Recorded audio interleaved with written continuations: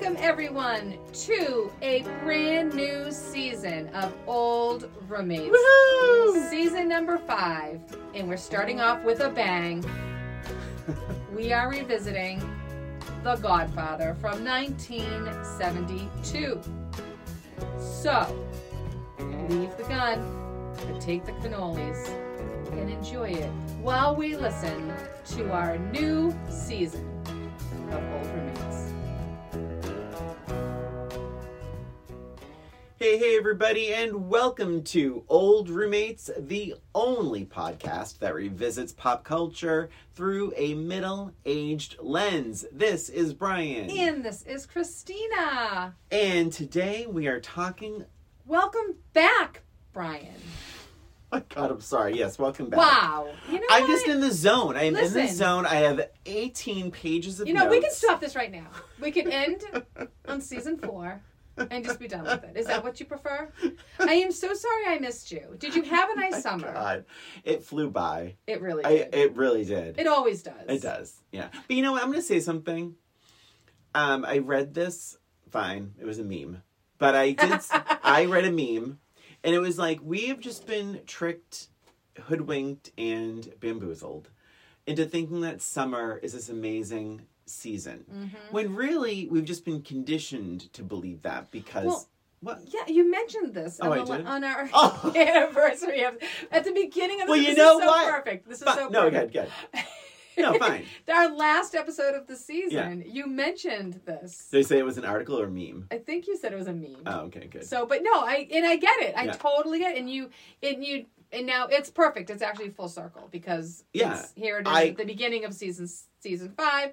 We're in, September, and it makes sense that you still feel that same way. Yeah. But Christina, I remember you saying like a month ago, like, oh, we'll have the time. And it's like, yeah, we know we have August up, but I'm still working. Right. I mean, you're a school teacher. You don't know. True. But That's true. I'm kidding. No, it's very true. I'm teasing. No, but it's like, no, you have the most important jobs ever. But the point is, don't send me texts or emails, people. Do it. But I think it is that idea of like, summer is here, but it's like, I'm still working. I'm still working. I work, whatever. But all that to say, it was nice. I don't like the heat. I don't like the humidity. But here we are. With season number 5. And we are revisiting The Godfather. I don't know why it took us so long to do this. Oh, I do. I know. Oh, because it's so long? Because it's like 11 hours long. Yeah. But it is a classic. It's 1972. Marlon Brando, Al Pacino, all those wonderful things. So, Brian, I'm really curious to know, what was your first experience with The Godfather? Where were you? How did you like it? Let's hear it. Well, came out the year I was born, so I was 0? a month. I was like a month. I was a month and 4 days old. No, so I think when you're young, obviously you're at the mercy of what the things your parents watch. Yes. And I absolutely remember moments of The Godfather when I was like a kid. Mm-hmm. But how old do you think you were? Like, do you think you were like 8? Like, I don't know. Seems like a pretty intense movie for... Yeah, my parents didn't care. Yeah. Especially my dad. I would say, your dad. My dad didn't. Yeah, my mom cares. Yeah. My dad didn't care. I don't know, but so I will say the first full-length experience of The Godfather was 22 years ago. How do you know this? Because I was in Brooklyn. I had just moved there, and gosh, I can't believe that was 22 years ago. My now brother-in-law. Oh, I'm lying then. You're right. It was 21 years ago. Thank you. Yeah. Such a new season of lies. My now brother-in-law, Alex, is obsessed with these films. And he's also an amazing cook, like Carl. They're both incredible cooks. And he wanted to do this big, splashy Italian dinner. They're German, but they both really love Italian food. And so he wanted to do this big, splashy Italian feast and watch The Godfather. And I was like, oh, God, because I had never seen the movie in its entirety, but I definitely remember, like, the music and certain scenes and being like, I hope this is my thing. Like, it's just... I don't know. I know it's such a long movie and, whatever. but I will tell you that it wasn't my thing then. Mm-hmm. It really wasn't. It was just not something like it is a long movie. I grew up, my mom's side of the family is very Italian. So I think some of they weren't necessarily mafia, but there was a big wow, family. You better watch yourself. I know, I'm kidding. No. But it was like say the wedding, right? Like the wedding takes up a good amount of time. And just thinking like, I don't find like the novelty isn't quite there. I'm speaking completely on my own. I'm sure there's a lot of Italians that love this movie.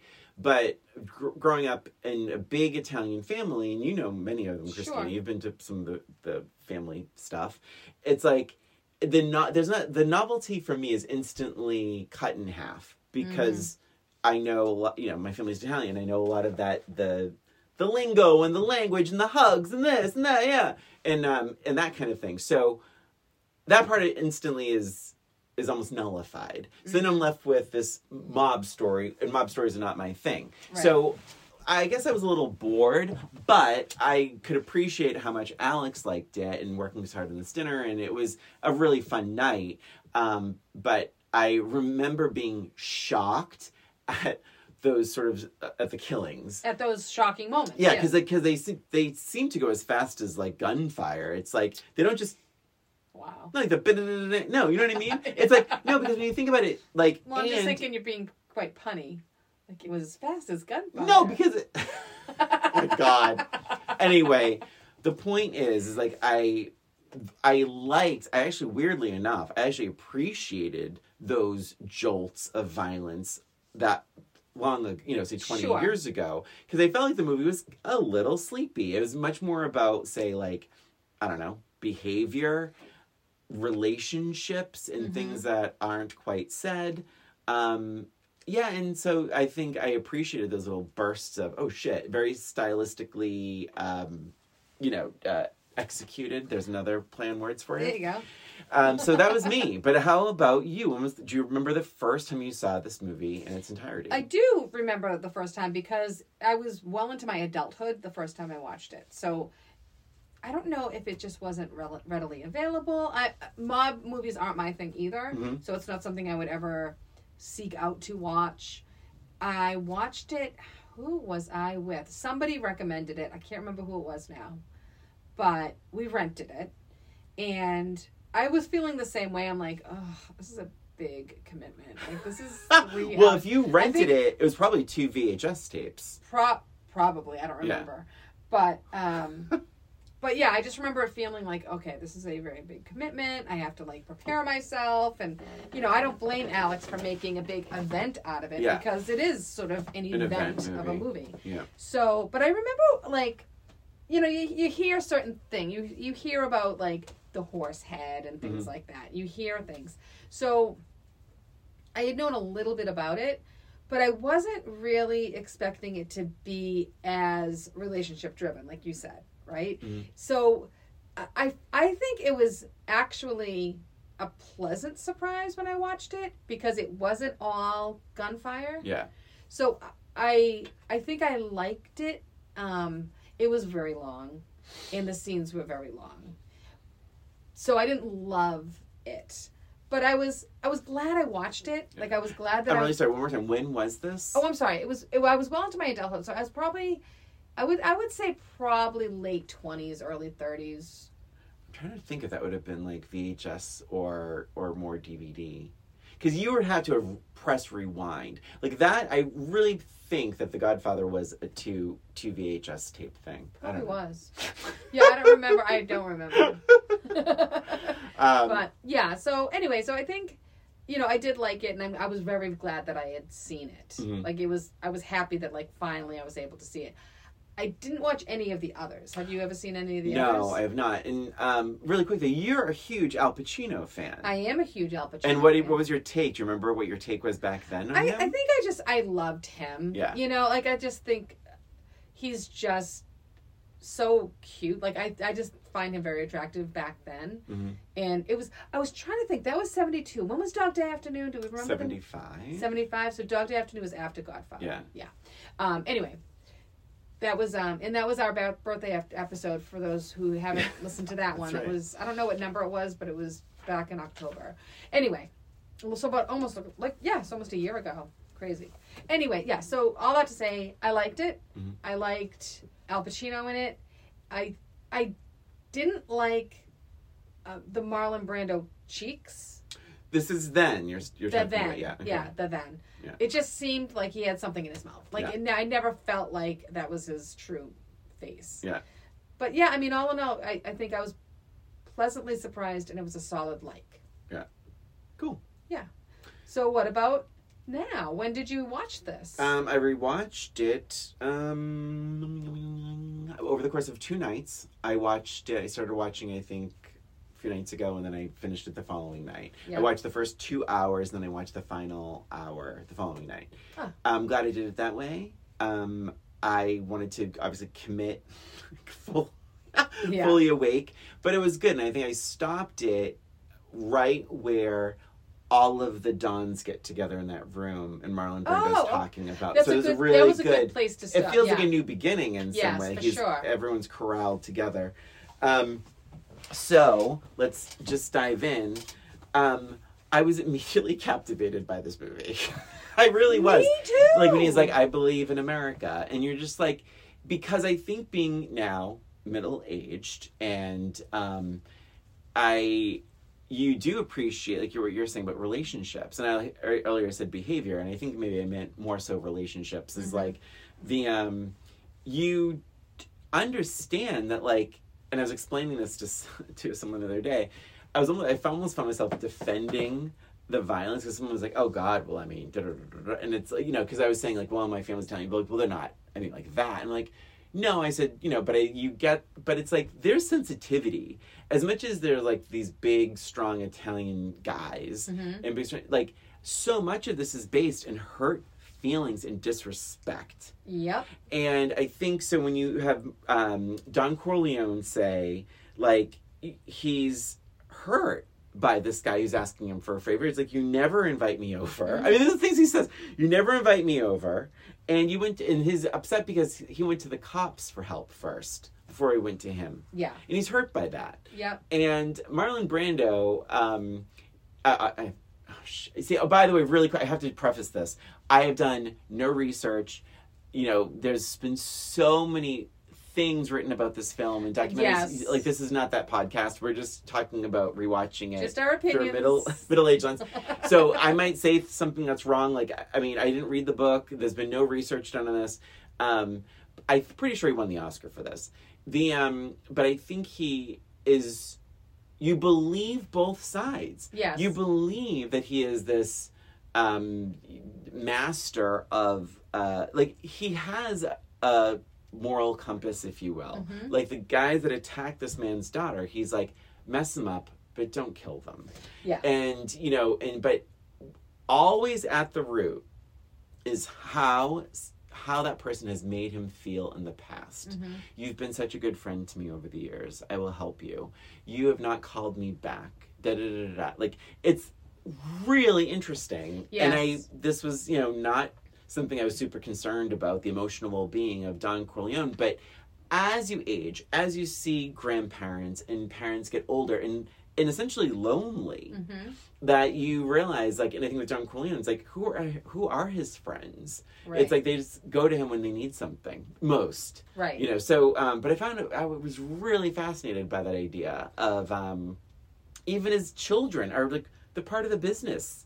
They're not, you kind of miss, and this, I'll bring this up later, you kind of miss that sense of, father-son loveness. And I think that's very interesting to me. Yeah.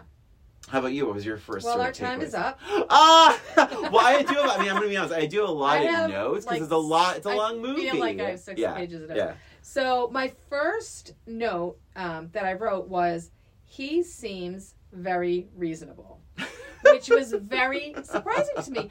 He wasn't this scary, unreasonable mobster. So yes, and I have the same notes that you have. It said, I wrote, he's only asking for a favor when he needs something. Yeah. And this really bothered him. Yeah. There was no friendship. He never asks him over and things like that.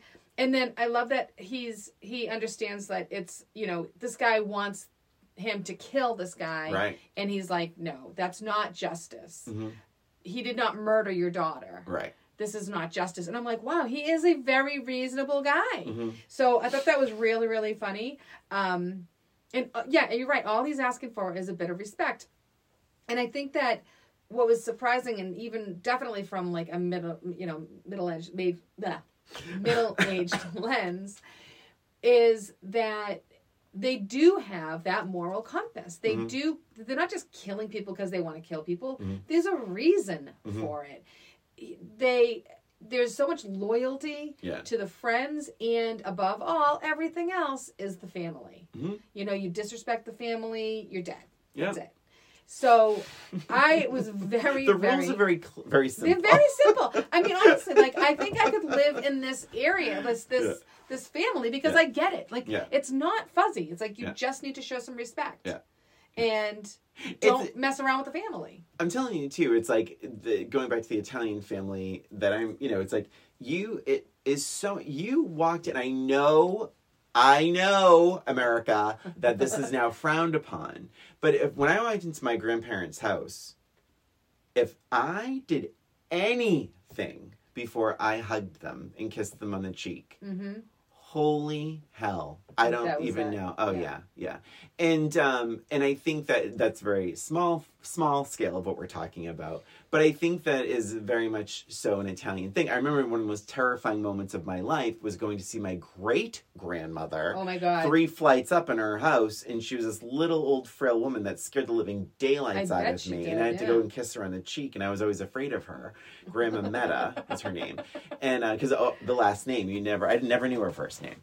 But it was like... Wow, isn't that so interesting? Yeah. And so, but anyway, all that to say, it's that sense of, I mean, it's respect, but like it's like forced when you're a child, you grow into that, like, you just do it. Yeah. That's just respect. You don't need a reason to respect your grandparents. Right. So, yeah. But it's that's very fascinating. Idea of the whole thing. My next note was that the wedding looks really, really fun, except for the poor photographer. Oh my God, I know. Oh my God. Snaps one picture and he gets smashed in the oh my God. Oh my God, but how about that though? Like, my thing with the wedding was, great wedding. So fun. But I felt bad for the Godfather. Every asshole's asking him for, like, I wrote, there are so many favors. It seems a little rude since his daughter's outside getting married. Yeah, and he even says something like, can I enjoy my wedding now? Yeah, like, my daughter's wedding now? Right. And then he went out and finally was. What made me laugh, though, was when he's the rock star guy comes. Oh, the actor, my. And everyone starts screaming, and he's in his office, and he starts screaming, he goes, what is that loud sound? But I'll tell you this, Christina, the timing, I wish we were watching it together, actually. I know. That would because be the timing of this, so Johnny, the singer. Yes. So we know a lot about him, like, basically, I mean. The Godchild. Yeah. Like, the Godfather helped him out to begin with. Yeah. He owes his career to this guy. And he goes up at the wedding, and he talks to him, and he's like, yeah, I really want this movie, and I didn't get it. Oh, Godfather, this was going to put me on top. I don't know what to do. And Marlon Brando this. Oh, my God. So I love it. It's like, you can act like a man. Oh, my God. Just smacks him. And I was like, yay. Because at that point in the movie, and at that point in the wedding, you're so fucking tired of these people asking him for favors. And then this guy owes his career to Don Corleone. And here he goes again whining because now he wants to break into movies. Don Corleone, please help me. And he just gets beat down, smacks him. And you know that he hadn't visited him in a while. That's right. Like, all of a sudden he shows up to the wedding, which was nice that he showed up. But so he's already on kind of on his bad side. But I loved that when he was like, you can act like a man. Oh my God. That was great. Really good. Great. He just wanted to smack him. And it shows that Don Corleone has that edge to him. Yes. Where it's like, oh no, he can defend himself too. Yep. Or be aggressive, I should say. Physically aggressive. Okay, my next note jumps a bit. There's quite a bit of Italian slurs in this from, like, the police officer. Honestly, but not as many as I had expected. Yeah. Like they really were a little bit more respectful, and even talking about like black people and other races. I counted one on the... Yeah, once. I noticed that once, too. But I was so surprised and pleasantly surprised that it wasn't all over the place. So I did do a little reading. I don't want to jump too much, but I was confused. This isn't my next note, but I was like, we'll get to it. But to this point about the slurs and the racism and all that. So I was really perplexed. This is a negative for me. How Michael was so instantly psycho the second he got to call the shots. I didn't feel that coming, even though I'd seen the movie before. I made even less sense to me now through my middle-aged lens, how he was suddenly like, oh no, I'm going to go in there and I'm going to kill a cop. I'm going to kill a cop. And it's like, whoa! I couldn't figure it out either. You've been fighting for America. You've been fighting for this country. So I did some digging and I just looked up like, why is Michael so quick to kill everybody? Yeah. Like, he has that streak in him. Why? So apparently in the book, Sonny, James Caan's character, was consistently putting him down. Like, you don't have the stomach for this, Mike. You don't have the stomach. You're just a, whatever. And he goes, and I'm not going to say the word that was said in the book because it's a slur. But he talks about Japanese people, and he's like, I was killing Japanese people. Mm-hmm. You don't think I can handle this? For the movie, I would have appreciated some context why Michael is so comfortable doing this stuff. Right, because the only scene you would really see him in is with him and Diane Keaton, which, oh my God, she's so young. I recognized her voice immediately. I forgot she was in it. And I'm like, is that Diane Keaton? Seriously, it took me a while to really believe that it was. You can tell immediately from her voice, but she's so There's young. Not a blemish, wrinkle, crack. She's porcelain. Porcelain skin. Her skin is porcelain. It's beautiful. How did you watch? You watched it on DVD? I watched it on DVD, yes. I watched it on Paramount Plus. Oh, okay. It was crystal clear. It was beautiful, yeah. But the only information we have about Michael right now is he's in his war uniform. Right? Because it's, he's at the wedding. He's talking to Diane, Kay is Diane Keaton's character, and he's very casual about telling her about the family. Yeah. And he tells about the singer, right? About how he said, okay, it's either his brains on the contract or his signature. Yeah. Right? And he just very calmly, he's like, look, that's my family, not me. It's not me. Right. And he just, he's very separate from the family, and he has like this kind of high moral ground. He accepts the family for who they are, but he knows it's not him. So I agree with you. When all of a sudden he turns, now, I mean, I'm kind of chalking it up to, this is what I'm thinking. His father's almost dead. Like he dies. And all of a sudden he's feeling, and this is not in the movie, this is just something I've kind of created in my head as a backstory, but having him feel so guilty about not being there for him and the family. Now he's trying to make it up. Okay. But I feel like there's like a missing scene or something there about talking about that, about feeling that way. He has that one conversation when he leans over to him on his, sick bed, where he says, I'm going to take care of you. Yeah. But it was kind of, it felt so short. It's short. And in the book, it's even alluded to, again, I didn't read the book, just from what I understand, is that it's alluded to that him wearing his military uniform was him separated, keeping himself separate from the family. Yes. So it makes even less sense. So it's like, it's a negative. I mean, as much as I did like this movie on rewatch, it just didn't make any sense, which is unfortunate because Michael becomes the main player and you never really understand why he's so naturally good at it, is my concern there. Yeah, there needed to be some sort, and it's, I don't necessarily, it's a criticism, but it's almost a compliment because you wanted more. And this 3-hour movie, I would have liked a couple of extra scenes. I really would have, just to kind of develop that the feelings that he's having, even if he talked to Kay about it, or if he had a moment by himself about it, something that made you feel like, oh, okay, this is why he's at the point now. Mm-hmm. Like, maybe he's always felt left out. Yeah. Yeah. Tom, played by Robert Duvall, again, all these guys, so young looking. Oh my, I mean, so they're young, I should say. They're not even young looking, they're just young. Yeah. James Caan's super cute. Yeah, right? I don't remember him being so cute. Maybe that's a middle-aged lens thing. Definitely.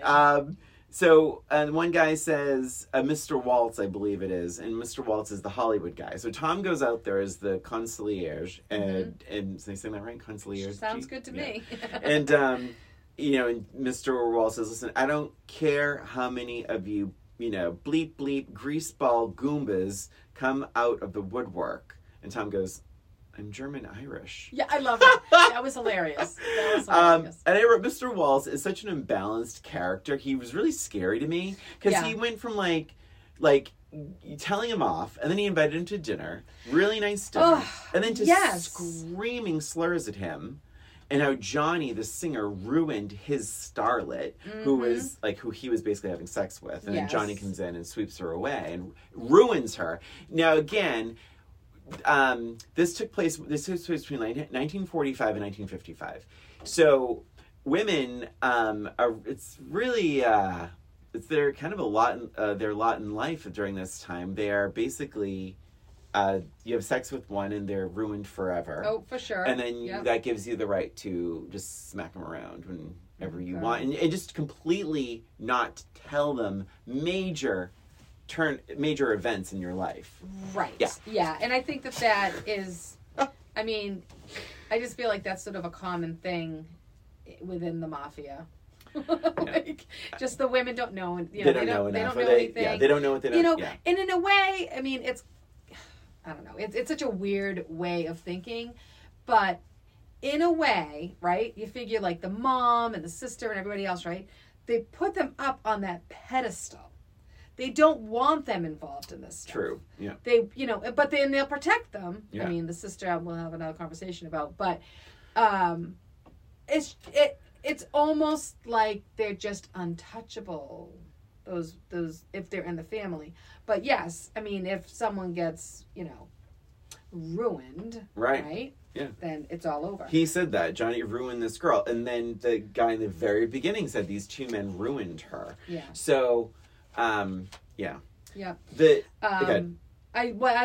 just wanted to say that wedding cake. Whoa.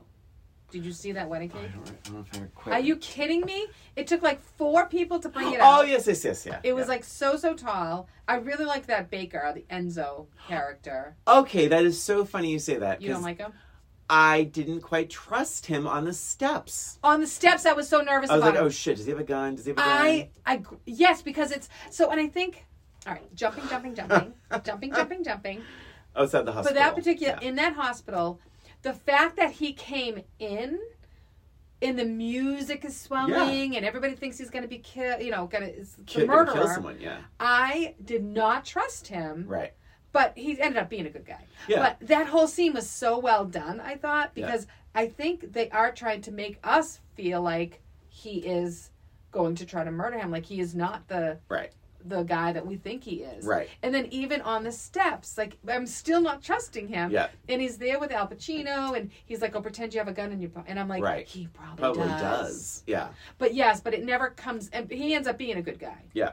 But yes, I did. I liked him, and I liked his conversation with him at the beginning and all that. But yes, back to the director. My notes are, look, the director is so hot and cold. This is one of my criticisms of this movie is this director, because he is just, you don't know where he's coming from. He's completely out of control. Like he's crazy temper, screaming, blah, blah, blah, blah, and then invites him to dinner and he has this calm thing, like what you were saying. Exactly what you were saying. And then all of a sudden he's crazy and he throws him out. Yeah. And I'm like, why did you invite him to dinner? That's my note there, too. Yeah. He's so imbalanced. I wonder if he maybe is a little coked out or something. Because they do talk a bit about drugs in this, and that's really the whole pinnacle point of this family not wanting to get involved in this. Which is Is that funny? Yeah. I forgot about that. But Mr. Waltz is such a deranged character, and which makes that horse head scene all the more, insane. And oh my God. And I remember, I mean, even so it's interesting, like on a rewatch, because you meet the horse and you're like, oh no. Yeah. Like, I felt bad for the horse. I really felt bad. Oh, yeah. Like, oh, we know what's happening. But you know what, though? What did they say? He was going to put him out to stud. To stud. They weren't even going to race him. No, but he was just going to have sex. Yeah. Like, he was being retired. I know. Yeah. I don't know. I felt bad for the horse. I guess it's a good life. It's a beautiful horse. For a horse, yeah. But then the bed, that scene is so...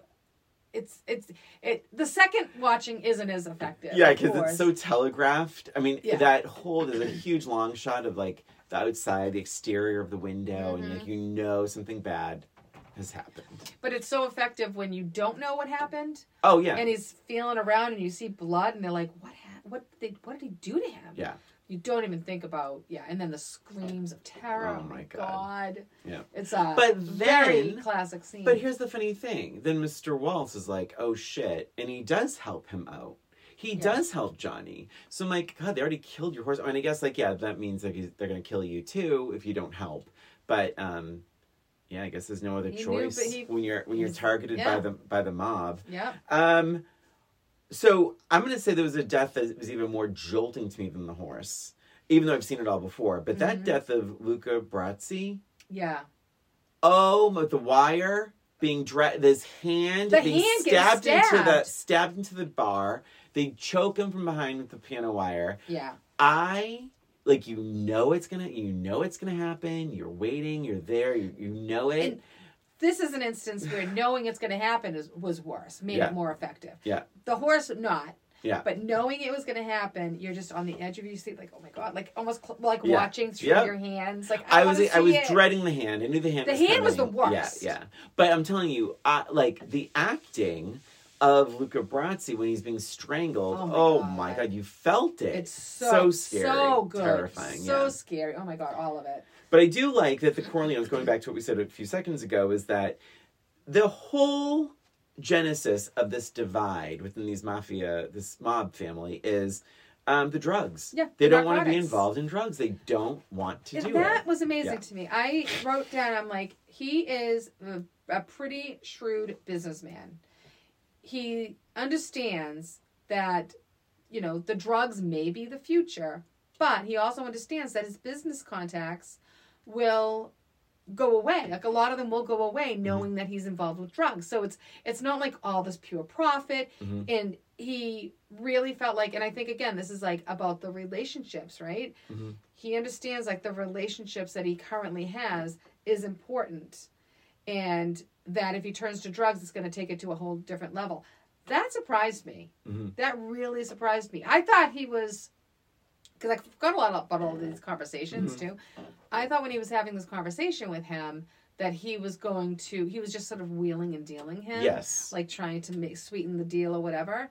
When he was really and truly saying, no, I don't want anything part of it. Yeah. That was really shocking. And I had a little respect for him, I got to tell you. And then Sonny spoke up. Sonny. And shouldn't have. Never speak against the family. That's right. Never. No respect. Luca Brasi sleeps with the fishes. This is the Golden Girls. When Dorothy wouldn't let Dorothy flunks one of her students, and so he can't play in the football game. And so someone sends her a wrapped dead fish, and she's like, "What is this?" And Sophia's like, "Oh, it means Dorothy's Bornak sleeps with the fishes." Oh my God. Clemenza, watch out for the... Oh my God. This made me laugh out loud, and it's just a throwaway line. But he's like, it's the same conversation with take the gun, leave the cannoli. They're going to go kill this guy. The guy that's driving. This is another note I have about this movie that's a little on the negative side. They waste so many cars. Oh, like, they really do, When they're killing people, it's like they're destroying cars, or they're shooting someone in the head and the brain splatter on the windshield, or Carlo kicks the window. Oh my gosh, yes. But they're ruining entire cars for, like, I don't know. It's like sometimes they're their own cars. Like, why would you do that? Anyway. Yeah, there was a lot of dramatic killings when... They have access to all kinds of things. They can just shoot the guy. Yeah, like, right. I mean, like, when they shot Don Corleone. They just had two guys with guns. Broad daylight. In right front in of back, a fruit market. Boom, boom, boom, boom, boom. Oh, and right in front of Fredo. John Cazale. Yeah. From Dog Day Afternoon. Yeah. Yes. We talked about him a little bit on Dog Day Afternoon about how he actually died quite young. Yeah. But every movie he was in was like Oscar nominated, very successful. Like very successful. Like he was like the golden goose, right? But anyway, right in front of him. Yeah. And I felt bad for him. But I like that Clemenza said, so they pick him up at his house, and he's like, "Hey, watch out for the kids when you're backing up." I love that too. I had the same thought. I'm like, oh god, all those kids are running around. Kids are running around. I love those little touches. I love those little little lines that they throw out there. Of course, don't forget the cannolis. That's right. Right. I did love how in the hospital. So my very recent note was the hospital. I think a weaker movie wouldn't have shown them moving him to another room. Right. Because it's like that's a pain in the ass to move a large person who is fighting for his life into another room. I'm so glad they showed that. Yes, I did too. I liked that a lot, and it added to the suspense too. The music's playing, and you don't know when these people are going to show up. You don't know if they're going to get him into the room in enough time. All of that stuff really, really worked in that scene, and the difficulty of them moving him. It's slow. It's not a quick process. Yeah. So I loved all of that. And it's funny watching this movie. You really just develop this like mistrust of everybody, right? Yes. I was actually thinking about that with the nurse. I'm like, is the nurse in this? But I was thinking, she's a woman. Like, they're not going to do that because she's a woman. Right. But I did feel at one point like maybe she has something to do with it.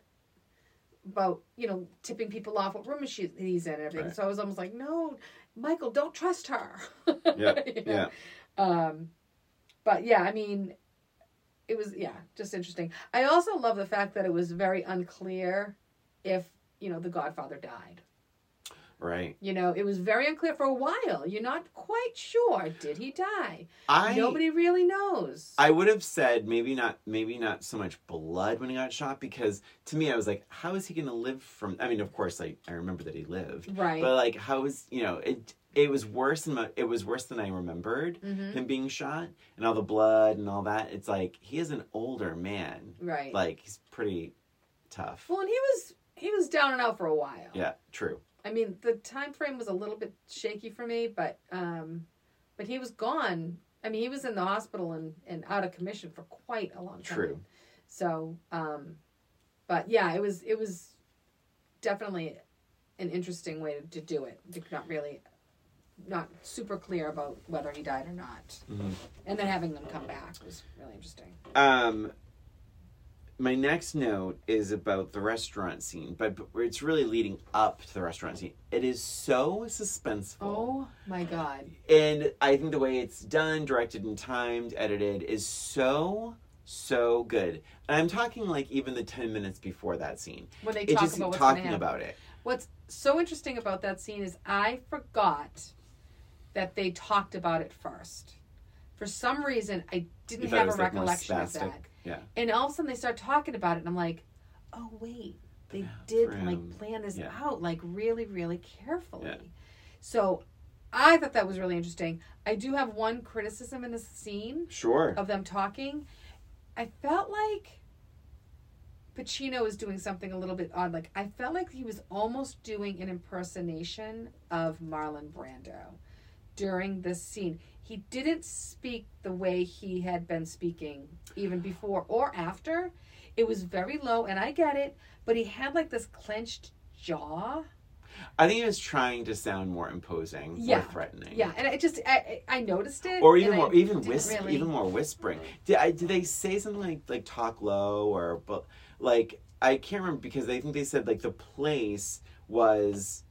Like, so everyone sort of keeps to themselves, and that and after the shooting, you just stand up, you drop the gun, you stand up, and you just walk, and you don't make I'm not talking about the inside the restaurant. I'm talking about when they're making the plan. Oh. Yeah, I'm not talking about inside. Okay. I'm talking about when he came up with the plan of it. That little scene with Sonny and, you know. I didn't catch that. Yeah, it was kind of obvious to me. It just seemed, I don't know, he just seemed like he was trying to do an impersonation of Marlon Brando, and I'm like, I think to me it was just so shocking when he said, you know, shoot the cop, and they're like, you don't shoot it, you can't be a cop killer. Like, again, that moral compass of like, no, you don't shoot, you don't kill a cop. Right. Like, just very interesting. But I thought it was very suspenseful. I didn't catch the voice, but it was so suspenseful. And I think that this movie is so interesting in that we know the plan beforehand. Mm-hmm.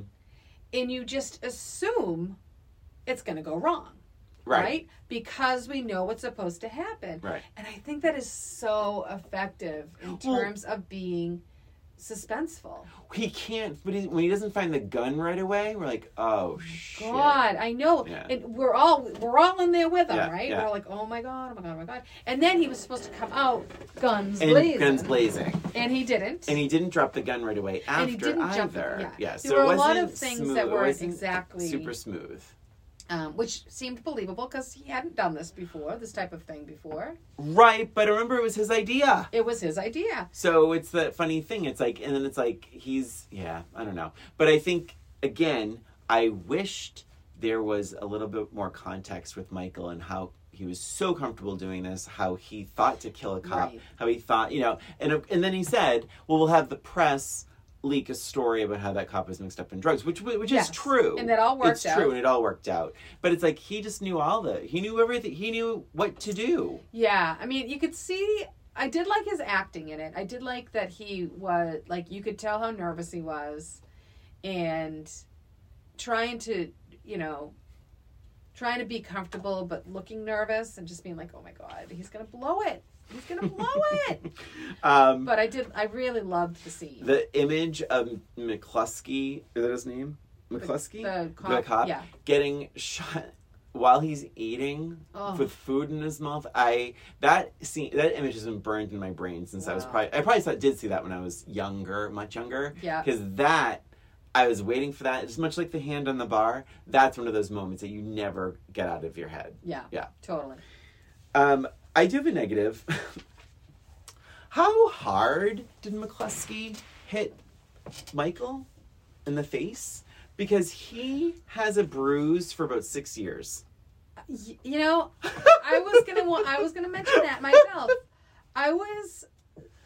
It looked like he hit him in the just down, because he hit him down like in his face, and I'm like, it looked like he hit him in the mouth and the side of the face. But he had a black eye, then it was a huge bruise, then it was like black. I'm telling Christina, for like 2 years, it was like he had this I know black it was for like 2 years because he got married. He still met Apollonia. He's like, yeah. I'm like, why? Like, is it a scar? And then he's it disappeared. in Sicily with Apollonia, and he still has the mark. I wish it had been like a scar. Yeah. Oops. Like that. Yeah, right there. I'm just slipped. I wish it had been because I noticed that too. I'm like, what the hell? How hard is it? It was really iffy about the time passing. I was confused about the time passing. Like, wait, how long has he been here? Because he'd moved from one place to another. He had moved this way, like, to, be away from the family. And these guys are, like, checking in on him and all that. The fact that he still had a bruise on his face, it just messed me up so much. And what about, like, him always having the hanky? I wanted to look that up. But he always had a hanky in his hand. And I guess, okay, fine, yes, it's hot. But nobody else has a hanky. And he's like constantly like dabbing his face. And he constantly has... It was bizarre to me, that direction. Yeah. I don't know. But yeah, he was there. I feel like he was there because they said originally when he did this, you're going to have to be gone for about a year. Yeah. And at one point he asked... Can I come back yet? And he's like, no, not at all. So it feels like it had been a long time, yet he still has the bruise in his face. So crazy. I also, this is another negative, and I don't, but it's like, I don't know if I really cared about the Apollonia storyline, but here's why. I didn't believe he cared for her for 5 seconds. Right. I felt like he was just attracted to her and he needed to have sex. Right. And I wrote in my notes, like, I do get the importance of some of the scenes. Like, obviously the car bomb is important. Yes. And I got the scene where he's talking to her dad and he basically makes him an offer he can't refuse. Right. Like, I get that. But that sequence goes on a little too long. I felt like if there was going to be some trimming to this movie... I think that stuff could have because it doesn't. I didn't get much out of it. It seemed like it was a different movie. It seemed like it was a scene from a different movie because it's never talked about again. Mm-hmm. There's not a huge lead up. I mean, he's walking and he sees this girl and he sees his father and now he's courting her and they get married. Yeah. There's not a whole lot of lead up to it. Again, you're not really invested in the relationship because you don't feel like he really cares that much about her, right? He's just trying to do something with his time. Mm-hmm. It's not like he's planning on staying there for the rest of his life. He knows this is a temporary situation. Thing. So why involve this poor girl? So all of this, and then after it, it's never referred back to. He doesn't talk about any guilt. He doesn't talk about anything. The fact that he was married. He doesn't mention it to Kay. He doesn't mention it to anybody. Yeah. Does anybody in his family even know that he had gotten married? I don't think he ever mentioned anything. I don't think he ever uttered the word Apollonia after she was blown up. Yeah. He didn't. I thought there was a line that someone tried to kill him. But you're right. He didn't say, my wife was murdered. No. I mean, and maybe that was because he, this whole family thing, and I don't know. Maybe he was just trying to separate himself, or maybe it just seemed like a separate life to him, so he's just making a different life for himself. Mm-hmm. I don't know. It was very strange.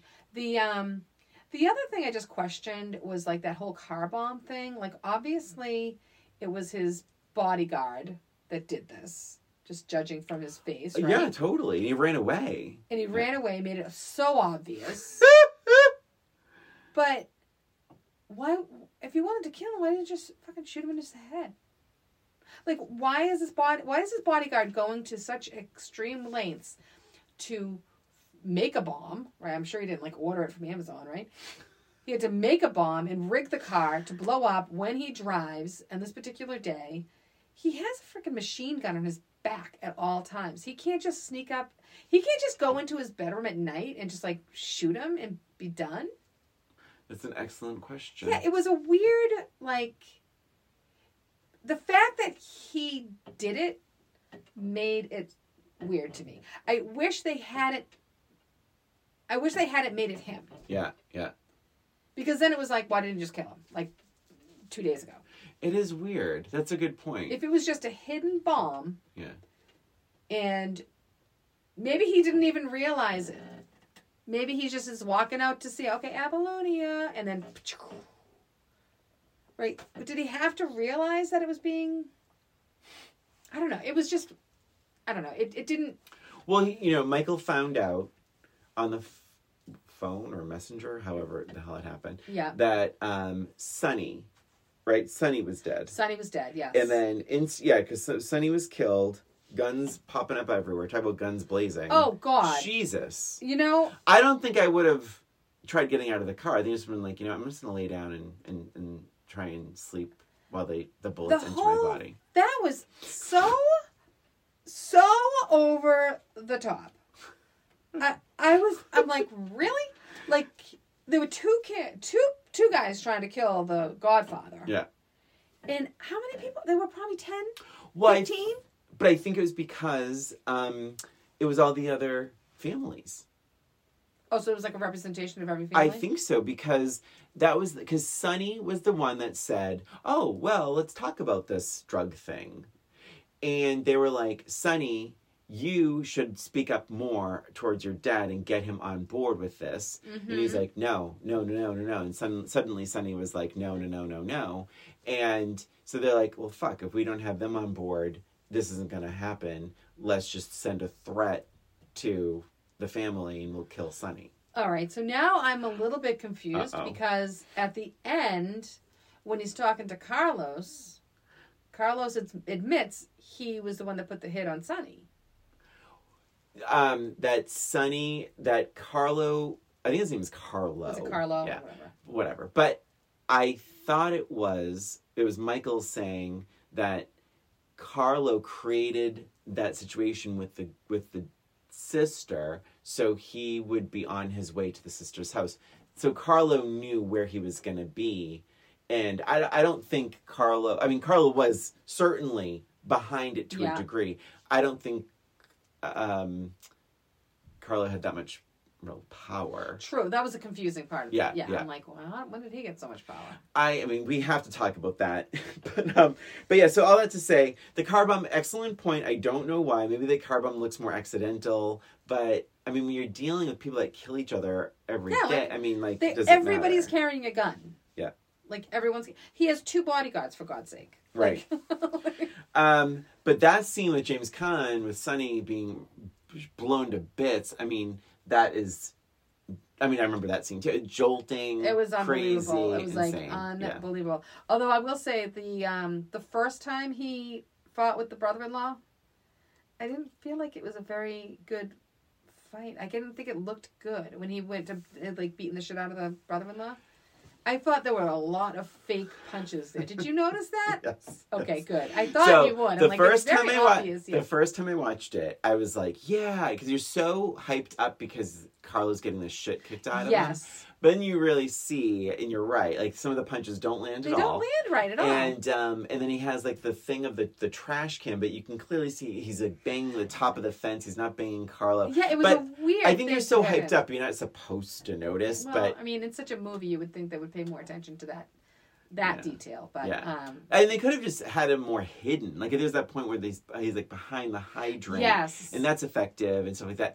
I mean, I'm just glad it happened. I was so glad it happened too. He was such a dick. But I will say, oh God. So Connie, played by Talia Shire. Yes. Who we loved in Rocky IV. Let's not forget. So her husband is just telling her to shut up every time she opens her mouth. Yeah. She is getting beat up. Yes. Beat up. Swollen faces, black eyes, busted lips. She is getting beat up. She now is pregnant. Mm-hmm. Noticeably pregnant. And she picks up the phone. And is Carlo there? She's like, who's calling? Da-da-da. A friend. Connie freaks out. She does not have the upper hand. She is incredibly vulnerable, being very pregnant. Mm-hmm.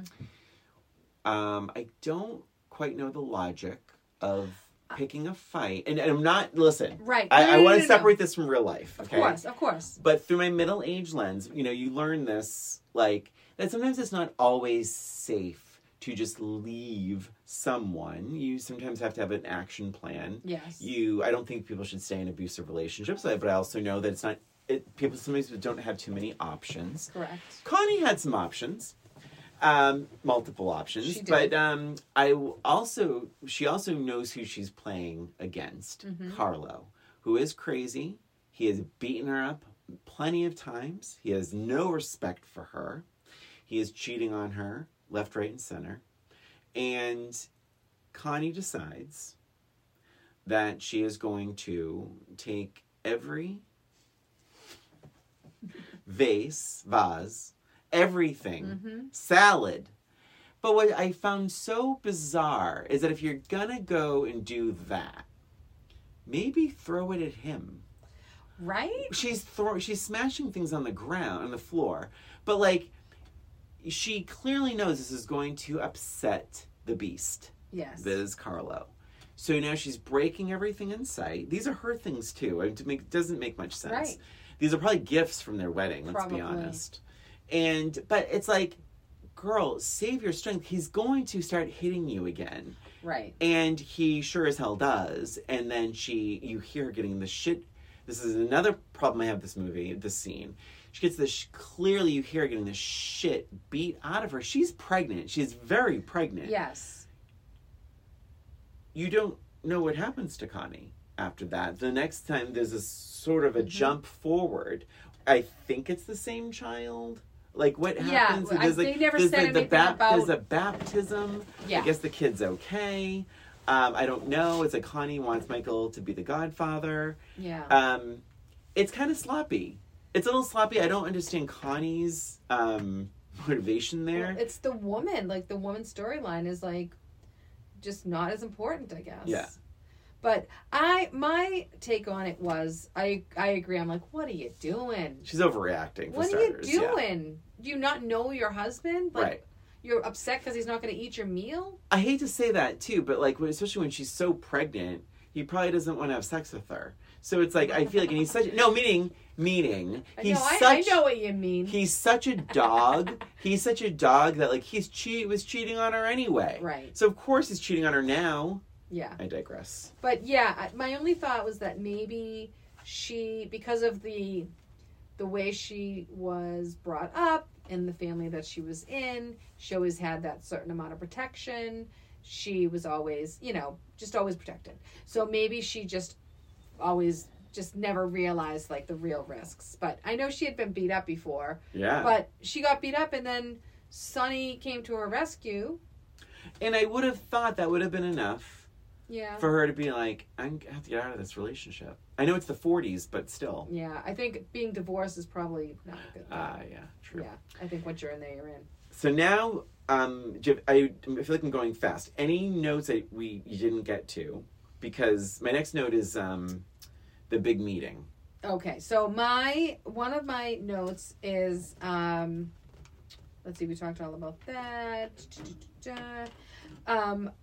So he comes back, and Michael comes back, and he looks for, so first Kay, he's been gone for God knows how long. But he's also been back for a while. But not yet. She comes back, and she's like, I need to know where he is. Give me this letter, or whatever. And I'm like, Jesus, Kay is a very patient woman. So my note on that is Kay just a sucker? Or is she just a product of her time? So, and remember, Tom doesn't take the letter. He's like, legally, if I take that letter, that suggests I know that where he is and when he'll be back, and I'm not taking the letter. So, but she's just like, waits around. She comes from New Hampshire to see him, and without calling. It's just so very, I don't know. I would have liked her to be a little bit stronger. But even when he comes back, he was back for like a year, he said, right? Yes. She's walking the kids out, and she's like, how long have you been back? He goes, about a year. A year. So I'm like, hello. Like, and then he says, I want to marry you. He says, Kay, I need you, and I love you. And I wrote, after how many years? Yeah. And she just takes him back. I don't understand. That fell short for me. There needed to be something else in there. Like, that was like, no. Yeah. No. Yeah. And she also probably suspects that he is in the family business now. And, like, here's your out, lady. Right. Like, why would you go back? Yeah, here's the thing, too. It's like, I feel like if there was any time when your own husband says, you are forbidden from asking me about what I do for a living. Yeah, that's a red flag. That could be a red flag. Would be a red flag there. I would say. So, the big meeting. Who stands up when all is said and done, but our good friend from Moonstruck. Yes. What's his name? And he stands up and he says, I don't believe in drugs. Mm-hmm. And you really believe he's going to support Don Corleone. It doesn't quite go that way. No. I don't believe in drugs. I don't want it near schools. I don't want it sold to children. Mm-hmm. In my city, we would keep the traffic to the dark people, the blank. I won't say the word. Begins with the C. Yes. They're animals anyway, so let them lose their souls. Holy shit. Really? I mean, it's like... I rewound it and played it and wrote it down. I was like, that is fucking chilling. And, quite frankly, not wrong, like not wrong in terms of what the setup was. Right. In real life. Right. That's constantly Black folks have constantly had to go through that through history. Yeah. Absolutely. So it's like, get the crime over there, you know, and the cops will be busy over there, and then we'll do what we have to do. Yeah. It's insane. It's just so crazy. It's insane. It is so crazy. I felt like that was so intense. I was just waiting for the gunfire. Yes. Right? Totally. I was just waiting for it. I agree, and the whole thing is like you just don't trust anyone. Nope. So even when nothing's going to happen or nothing's, you know, it feels it's that feeling. Right. Yeah. Right. I did like, so this really jumps. I think it really jumps. Maybe it doesn't. Because I was also very engaged with this movie. Mm-hmm. Like it was really held my attention. But I loved the moment in the garden between Michael and his father. I thought it was just a really sweet moment. I thought the acting was really, really well done. I felt like it was probably one of the first and only genuine, like, conversations that they've probably ever had. Mm-hmm. And it was, to me, it was beautiful. Mm-hmm. It was really, really beautiful. And of course, it has to do with him taking over and all that. Right. So the business is at its core. But I just felt like it was a really, really sweet moment. Yeah. I agree.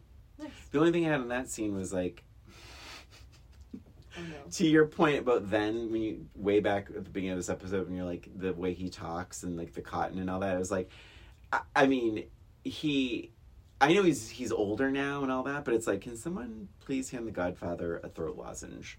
Like, it's that thing where it's like, where it sounds so sore and scratchy and weak that it's like, it's a little weird he's not like drinking some tea and honey or something like that. I mean, it can't just be his character. Like, did you do any research on like the... Oh, no, I know, yeah. So it's not cotton. What is it? So I just did, this is the only research I did. When he auditioned, he put cotton in. So, and the reason is because he wanted his jaw to look more square, like a bulldog. So more menacing. So that's why he did it. Okay. But in the movie, they actually made a like jaw plate for him to put in his mouth. So he didn't actually have cotton during the filming. Oh, wow. Yeah. So that was interesting. I do love this scene, that spastic, gunfiery scene where all the Dons get wiped out. Yes. And I will say that just backing up, the scene with his grandson was really... Oh, God, yeah. That was really touching, too. Like, I gotta tell you, middle-aged Lens, I really liked him. I liked Don Corleone. I thought he was a stand-up guy, for the most, as much as you can be, with the values and morals and all of that.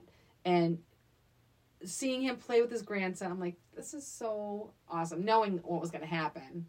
But it was just so cute and so loving, and just made me like smile. And the kid acts like a kid, where when he falls over, he still thinks it's all part of the game. He's laughing, and it makes it so much more effective. Yeah. But so the I did like when all of the families were wiped out. There were a couple of the deaths that could have been a little bit more believable. Okay. Like there was one with like Mo when he's getting shot his massage. In the eye. Yeah. He gets shot in the eye and then he gently places his head down. I'm like, and all like the pink stuff comes out. Don't know if that's really what happened. Yeah. And then the other one was the guy that was falling down the stairs. I mean, I felt like he was just like placing himself, right? His hands were like the stunt work wasn't great. Himself. Yeah, the stunt work wasn't great on that. But like some of that shit was so fucking terrifying. Like the revolving door. Oh my God. So creative. Oh my God. Super creative. Oh my God. Yeah, I liked that too. It was just great because you're kind of waiting for like, oh, what's he gonna do next? What's gonna happen next? Yeah, and it's wrote Michael plays dirty. Yeah. And then I wrote, I'm glad Carlo got killed, but it was for the wrong reason. Yeah. I just wrote the brother-in-law's death was very satisfying for me. Yeah. I loved seeing him dead, and I love that he starts by saying, "I'm not going to make my wife, your wife, my sister, a widow." Yeah. And I was just like, yes. Yes, he is.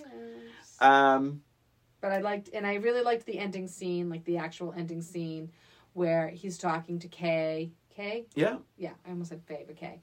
When he's talking to Kay, and he's like, "You can ask me one question," and then he lies, and she knows that he lies. Yeah. And it's a great setup for a sequel. I mean, obviously, you know that there's going to be a second part, and just the door, like him kissing his ring. And then the door slowly shutting. So funny you say that. I found that door to close way faster than I remembered. Oh, really? I remember it to be much more dramatic and sad. And instead it was like, boom. I was like, oh, that door closed much quicker than I remembered. That's so funny. Isn't that funny? Because I remember the first time I watched it thinking that was so effective and so dramatic. And it just, like, the last thing you see is her face, like, not knowing what's going on. And then it just turns to black. Yeah. Great. I thought it was a great ending. Great ending. Yeah, but I can't get over that he lied to her. Like, he's like, he asked me one question. Well. And he still lied. I just think that it's, he's setting himself up to be like, this is just his life now. Like, if he told the truth then, what then? Like, right. You know what I mean? And in a way, it was actually kind for him to lie, if you think about it, because if she had said, "Did you kill him?" and he said, "Yes," what is the rest of her life going to be? She's going to, every turn, she's going to feel like he's murdering this one, murdering that one, murdering this one. At least with him saying no, she might know that he's doing all of these things. He's also keeping her safe. He's keeping her safe, and she can lie to herself this way. Yeah. If he said yes, then there's no lying to herself. Like, that's it. So she's choosing to live in the dark. He's choosing to put her in the dark, because he knows what the rest of the life is going to be. Yeah. So you never saw part 2 or part 3? No. And you never have either? No, and I know part 2 focuses on a young Don Corleone, and that's Robert De Niro. But I've never seen it, and never seen part 3. I'm kind of interested now. Mm-hmm. Yeah, me too. Were they all pretty well received? Yeah, 2. So I believe. Oh, Jesus. See. So part 2 was, and I think it was. Did it win the Oscar for Best Picture? So Godfather won Best Picture, and for Marlon Brando. The 3 guys, Al Pacino, James Caan, and Robert Duvall, all got nominated for Best Supporting. And did anybody win? Do you know? Well, I know when Best Picture, Best Actor. It didn't. No, I mean like the supporting. No, they didn't win. I'm just curious who they were up against. I'm going to look it up. Part 2 was well received. I know it was nominated for Best Picture. It may have won, and then I think Part 3 was nominated for. It could. So they were all pretty well received. Okay. I guess, right? Yeah. Well, Part 3 I think was. I mean, it came out so much later. That I think. I don't think it held up to the first 2, but right, yeah. But I think comparatively speaking, it would, So, the big question. Yeah, Oscar. Oh, more or less about the same. Definitely more. I appreciated the relationships more, the drama more, like and I was really drawn much more into it. Yeah, I agree. I really enjoyed it this time around. And I think it was like really long for me the first time. Mm-hmm. I didn't really, I didn't love it. I just liked it. Yeah. And it was more about, I'm glad I saw that movie. Yeah. Right? Hold on, I'm looking. So obviously it was a little bit of. Yeah, let's see. So the budget was between $6 and $7 million. It made around between $250 and $290 million. Oh, wow. It was the highest grossing movie of 1972, and it remained the highest grossing film of all time for a short period of time. I didn't write down what replaced it. Obviously written by Mario Puzo, who wrote the book, and directed by Francis Ford Coppola, who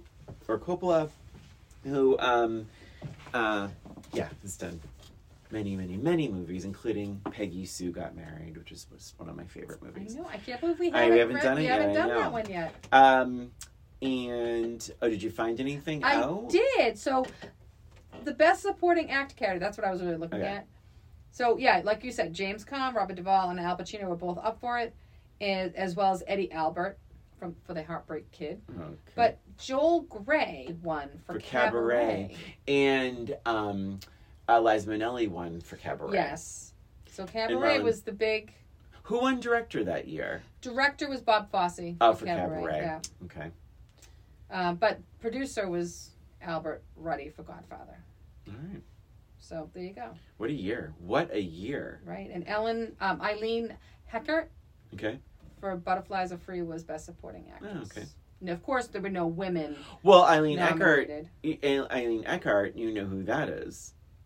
She was, Diane Keaton's mother. Yes. In First Wives Club. Yes. How funny. That's full circle. Yeah. Full circle. I have a match game. I also have a match game. Would you like to go first? I'll go first. Christina, Connie's wedding was rough. The women were so aggressive and constantly after each other's men. In fact, Connie didn't throw a bouquet. She threw blank. All right, I'm just going to say, you know it's my favorite answer. What? Why would that make sense? Connie's wedding was rough. The women were very aggressive and constantly after each other's men. In fact, Connie didn't throw a bouquet. She threw blank. Well, I'll do something All right, ding. Oh my God. All right, Connie didn't throw a bridal bouquet. She threw blank. Boxing gloves. Oh my God, that's really good. I went a little sicker. A grenade. Oh! That's pretty sick. That is sick. That's pretty sick. All right, so I also have a match game. Can't wait. Okay, so Enzo the baker. So he decided that he loves the family so much, he wants to join the family. He wants to join the family business. That's sweet. But he was, actually, it's funny you say sweet, because he was a bit kinder than the others. So when he wanted a favor from someone, he said he wants to give them a blank they couldn't refuse. Oh my God. I'm gonna give you a blank. All right.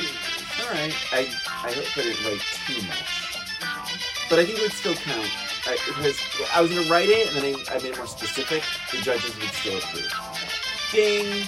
All right. So Enzo the baker joined the family business, but he was so much more kind. He would give them a blank they couldn't refuse. A coffee cake. Oh, you know what? What? I think this might be a match. I said a muffin. Oh, come on. It wouldn't match. I thought you were going to say same cake. Ingredients. So it's funny. You did the 2 Fs and I did 2 Fs. So I was thinking offer. You did muffin. Oh, I didn't do that because of that. That's so funny. I did coffee cake because offer, coffee, I'm going to give you a coffee cake. You can't I'm going to make him a coffee cake he can't refuse. Oh my God, no. Don't do that. Just like him. Oh my goodness. Oh man. All right, so that was Kids, don't epic. Okay. Moral of the story: don't do drugs. I thought you were going to say don't do a Godfather impression. Oh. Sorry. All right. That was The Godfather. That was The Godfather. And that's it for us and for this episode of Old Roommates. Thank you for listening. Please remember to follow us on Instagram or YouTube, where we have our episodes as well as a little extra. And if you have any questions about our show, any suggestions for movies we could revisit, reach out to us at oldroommatespod@gmail.com. Thanks again for listening. This is Brian. And this is Christina. Until next time.